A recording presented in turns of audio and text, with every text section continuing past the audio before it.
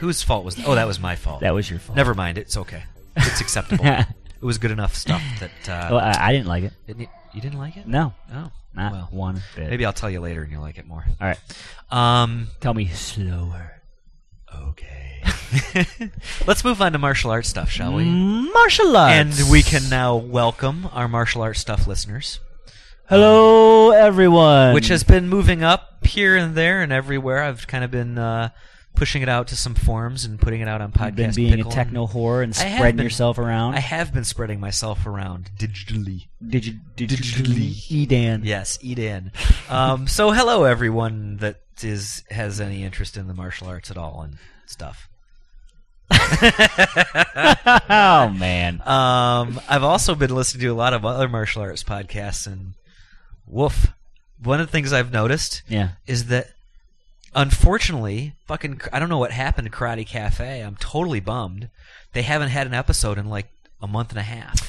Well, holidays, you know how it gets. I guess. We did the same thing. I actually emailed one of the guys, and he said the guy that does all the producing has been moving. So see, I'm telling you that whole production thing. I know, it's a pain in the ass. People are lost without it. But Karate Cast, and I've been listening to Bad Boys with Black Belts or something like that. And there's just they talk about everything but the martial arts, which is what we're doing now, I guess. So fuck me myself. Wow. What? So today, let's move on to our topic then. All right. Today, Wait. Are we gonna let's talk briefly about the fact that we are about to venture into opening our own school? We are yes. Let's talk about that briefly. Okay, I'm done. No, I think there's some important lessons to learn, and we'll see how this goes. This might be a good opportunity to sort of have a audio diary of the mistakes and the successes that will make starting their own school. Right. So maybe we can have a little competition. Yes. We're looking for a name. We're looking for a name. And we're catering specifically to new students, right, up to intermediate. Right. Advanced students, it's not what our it's not what we're looking for. Advanced students, actually, we're going to send on to our instructor. Right. That's what our recommendation will be anyway. Yes. But the other thing that I want to discuss with you that I think might be interesting is that you and I both have first-degree black belts in Sanyendo. Yes. And I think a lot of people would say, well, if you're just a first degree, you're not ready to open a school and start teaching. Well, but, okay. First of all, we have a lot more experience than just Sanyundo. So it's not like we studied Sanyundo, got a black belt, and that's it. Right. I mean, we've been doing this I've been in it for, I don't know, 15 years, and you've been in it for how long? I don't know, 22. 18, 22, something like that? 22. Yeah. So, I mean, we've got a vast amount of experience in other areas that, I can attribute to saying I'm comfortable opening a school. And one of the things I do feel comfortable at, especially with Sanyendo, is that Sanyendo is very theory and philosophy based. Right. So really, if you can find a good way to execute those theories, then it's more relevant that you do that than you punch in a certain way, or have your hips twisted in a certain way, yes, or have this step just right, or that step just right, or have your elbow higher than your shoulder or lower than your shoulder, or whatever the case might be. Right. In that, if it's founded on those concepts, then it's good skills. Right. Regardless. So I had a little bit of hesitation about that, and I think I'm relatively comfortable with it. I have been in the martial arts long enough. I've taught enough classes that I feel comfortable teaching classes. Yeah. And I feel the same way. I mean, I've taken classes over. I've taught. I've done all that. I know how to do all that. Yep. So I think the other thing that's interesting really is a lot of people talk about checking certifications and make sure they're certified with this and make sure they're certified with that, blah, blah, blah, blah, blah. Personally, I think credentials are bullshit. Right. To some degree. Right. A plaque and a belt on the wall mean very little to me. Right. I think if what people really have to be focused on is what are they going to a martial arts school for? And I think what we need to be focused on as far as creating our martial arts school is what do we want to be focused on? Right. What is it? What kind of students do we want? Right. We have an end goal. We need to have an end goal in mind for when when we're ready to take our students and go, look, you've gotten to a point where we think you should go on to, more advanced or what have you or whatever. Or not only that, but what do you want to learn? Why are you coming here? Are you coming here for exercise? Are you coming here so that you can have sort of a moving meditation away from the crazy world? Are you coming here so that you'll gain balance of body and hopefully in turn balance of mind? Right. Are you coming here because you want to learn how to fight? Are you coming here because you want to learn how to defend yourself? Right.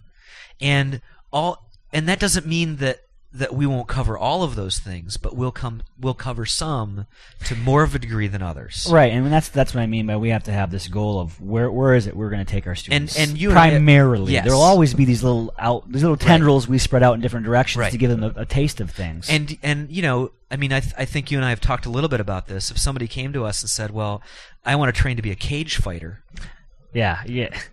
Wrong school. Sorry. I'd probably send them on to Chan's because they have a Sansao class, and that would be a good start. And I know Chan's and they're good. Yep. And really, something that Sifu Chan said to me a long time ago, years and years ago, really struck home with me is that, and I've said it before, is that when you're looking for a school, it's a combination of the other students, the instructor, and the style. Yes. And when those three things fit, you've really found yourself a good school. Right. So my goal is to think about the kind of people that I want at our school and think about why they would be there and make sure the school gives them those things. Yes. And unfortunately, you can plan a little bit ahead for that. That's why I said we can have kind of this goal for the direction we're trying to take our students or our main emphasis. Right. But until you start meeting these people and seeing if they mesh with what our ideals are. Right. You won't know till you meet them. Well, and that's the other thing is that, for me, I don't see us doing a whole lot of sparring. Right. If we happen to have a student or two that are really interested in sparring. Right. Okay. Sure. We'll start sparring then, Sure. So yeah, I think you're right. It's important to realize that can grow and change. But at the same time, I think it's also important to have, and one of the things that I sort of have a to-do list for our school, and name, logo, and mission statement are the three things on the list right now. Right. I think the name is important because I think you have to have. I actually started to think of names, and I thought, well, what about like Grand Rapids Martial Science or something like that? And then my thought went to, well, what if you do a local Google search on martial arts? That's going to come up at the bottom of the list because it's not going to say martial arts. Right. And so you need to think about stuff like that. If you call it, Sifu Dan's funky chicken dance class. I would so go to that. Nobody's ever going to find it, and nobody's going to know what the fuck it means when they do. Right. So be aware that, you're not just starting a martial arts school, you're starting a business. Yes. And one of the guys from the Martial Arts Teaching podcast, when he talks about the logo, he says, don't pick a logo through black belt eyes. Right. Don't pick a logo that and understand the style well enough, and it has a tremendous meaning is not a bad thing. You can incorporate a lot of meaning in your logo, but put your name in it. Right. Put your name in the logo, because if you put a fist in the middle of a yin-yang sign and that's all you've got for your logo, no one's going to get it. No. And not only that, if you end up having T-shirts, people walk around, a lot of people won't ask you what it means. They'll go, oh, that looks kind of cool. Right. If your name's in it, that's also even cooler. One of free advertising. And any martial artist knows who gets out and about, martial arts is huge on networking. You go to a seminar, you meet somebody from the school. I mean, that's a lot of word of mouth is a lot of how especially the organizations that we hang out with. That's how you get more business. And the only thing that sort of fears me a little bit is that I know that the way a lot of schools actually make money for business purposes is through kids' classes. Yeah. And I don't know, and maybe I'll be ready in a year or two. I don't know if I'm ready to take on a kids' class of 20 kids or 10 kids or something I like that. am a very firm believer that it's hard to put an age on it, but you can. It just depends on the student. But kids' martial arts and adult martial arts do not mix. You can't. No matter what anybody says, you cannot take a kid and have him by the age of 12 and give him their black belt and equate it at all to somebody who's more mature, has that different mindset. No. And I really think that, and I've seen some of them, and some of them are some of the ones I've seen are very good. Is that first of all, it's a must that you have to have a kids class. Right. You cannot mix kids and adults. Yep. I do think that you can do an effective job of teaching the basic motor skills of the martial arts to children. Sure. And I would really say that probably age 4 is the youngest, but people can start at 4. You can start teaching My point those is basic this: motor skills. if you were to set a 4-year-old and a 29-year-old No, it doesn't work. together and say, "Here, we're going to take your black belt test," No. the requirements are vastly different. Yes. Now, I would think it would be cool and fun for the kids to have your junior black belt. You know what I mean? Where it's a black belt, but it's not a real black belt. It's your kid's black belt. I would almost say that you could have a sort of a junior belt level and a belt level. Right. And so at age 15... Or you don't even do it at age. Do it by how they progress through their junior levels. When they hit their junior black belt, they know enough. My goal would be they would know enough that we could advance them into... They could start testing for their standard belts. Yes. Yep. Yes. Yep. I agree. So we're kind of working through that. We've got some space at the Y that we're planning on renting. I'm going to throw out some flyers and just I ran out of paper today, otherwise I would have had them printed up. But I think it's, part of it is it's just a matter of doing it and saying, I'm going to commit the time to do it. Hopefully it doesn't slow down our podcasting schedule, but you never know. Well, and right now it's going to start out, hopefully, if we get a student or two, it's going to be 1 day a week. Yep. In the evenings, and we just got to see what happens. And I'm planning on still going to Chan's. I want to still keep going to Chan's, and I do think that it'll be easier with 2 of us because there are times when we can both teach together, but there are times when just you can go and teach or just I can go and teach, and we can really kind of lean on each other to do that kind of thing. I think as far as payment and stuff goes, at this point, we talk about it. At this point, it's not like we're looking to get people in the door. Yeah, it's not like we're looking to supplement our income with this. It's just not going to happen. Just to get people in the door, and hopefully someday do what we love for a living. Right. It's never too late to start. So as we go through the months, we will talk about how our school is doing, and if we've gotten any bites, and if we've gotten any students, and how all that stuff is going. Or if we have any biting students. And hopefully we do, because that's an important part of self-defense. Taking a hunk of skin. Well, good, because I thought this topic was a little thin, because I didn't really know what exactly how much we were gonna cover with this topic. But one of the things I wanted to talk about today was counterattacks. All right. And counterpunching and things like that.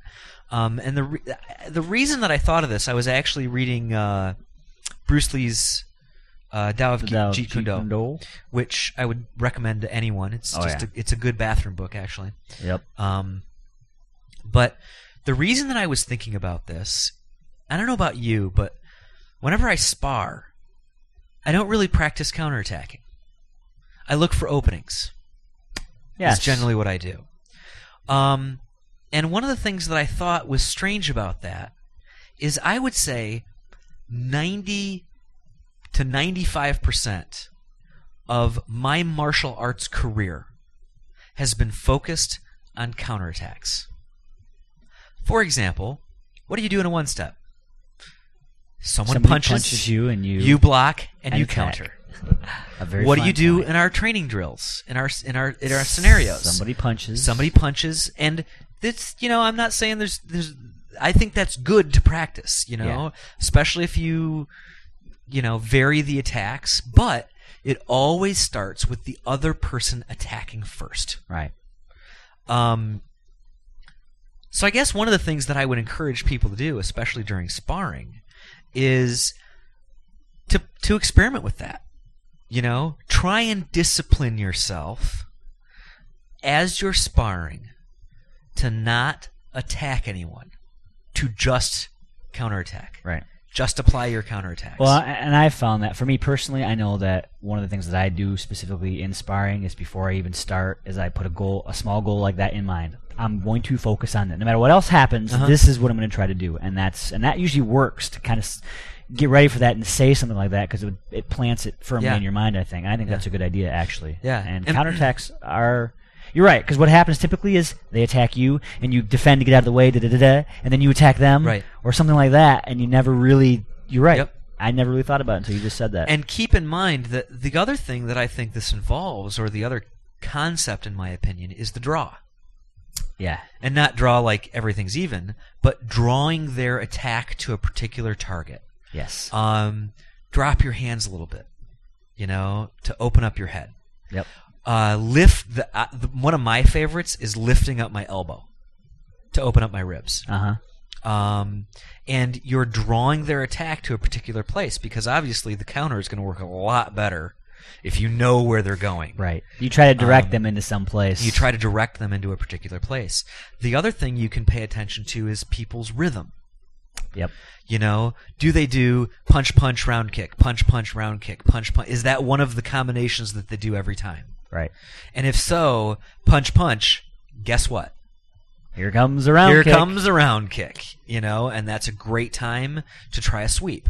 Yep. And keep in mind that sparring, I think that's one of the things that's important about what you said was to have these little goals in your head, try different things, decide to yourself, well, I'm going to really work on my motion.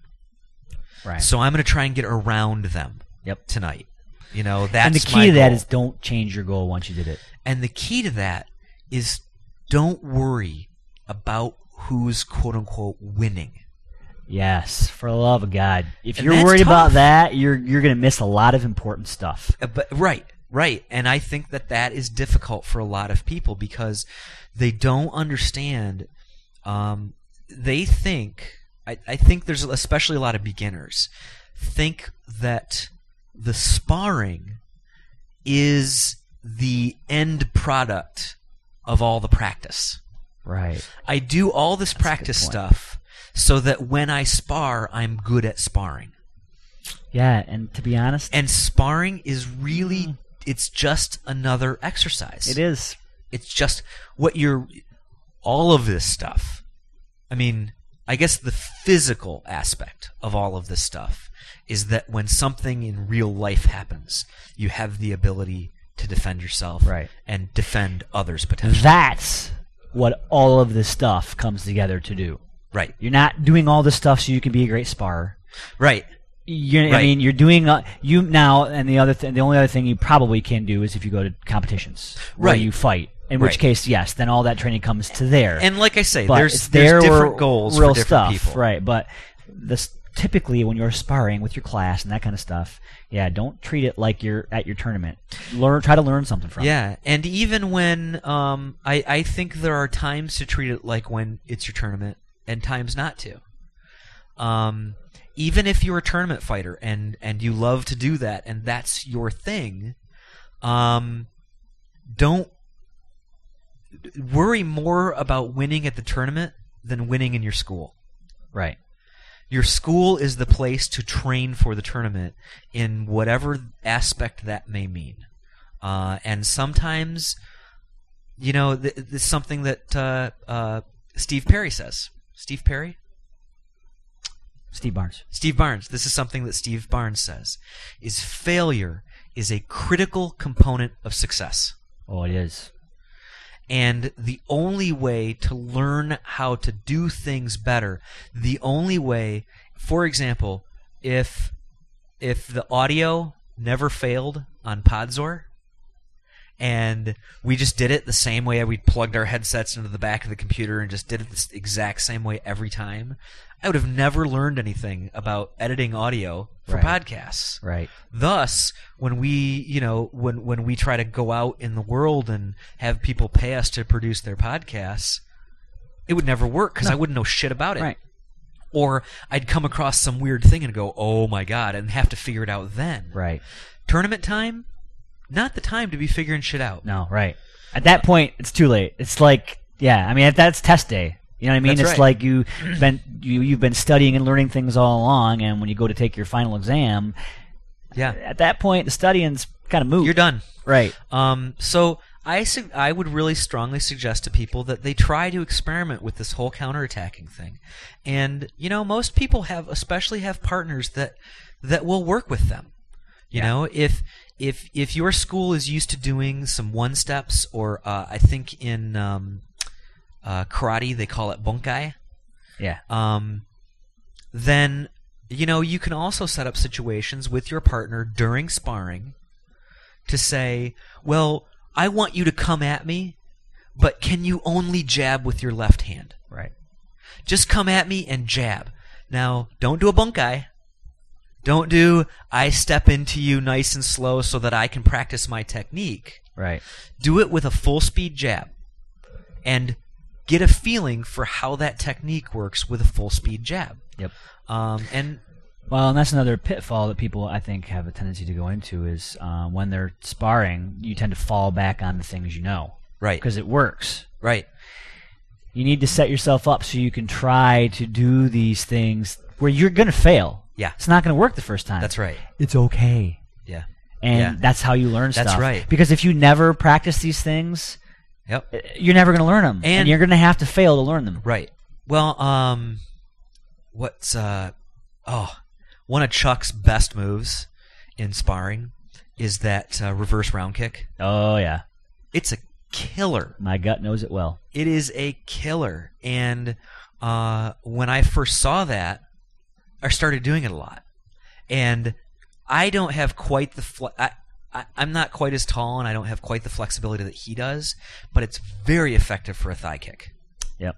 And it's very surprising too. It's a weird angled kick, and people don't expect it. Yep. But if I always fell back to round kick, front kick, jab, punch, yes, then you never learn anything. Right. And so what if my kick doesn't work? That's how you learn. Right. You fail to succeed. And you're sparring, so it's okay if it doesn't work. That's right. That's the time for trial and error. Yep. So let's wrap this bad boy up. All right. It's been long enough.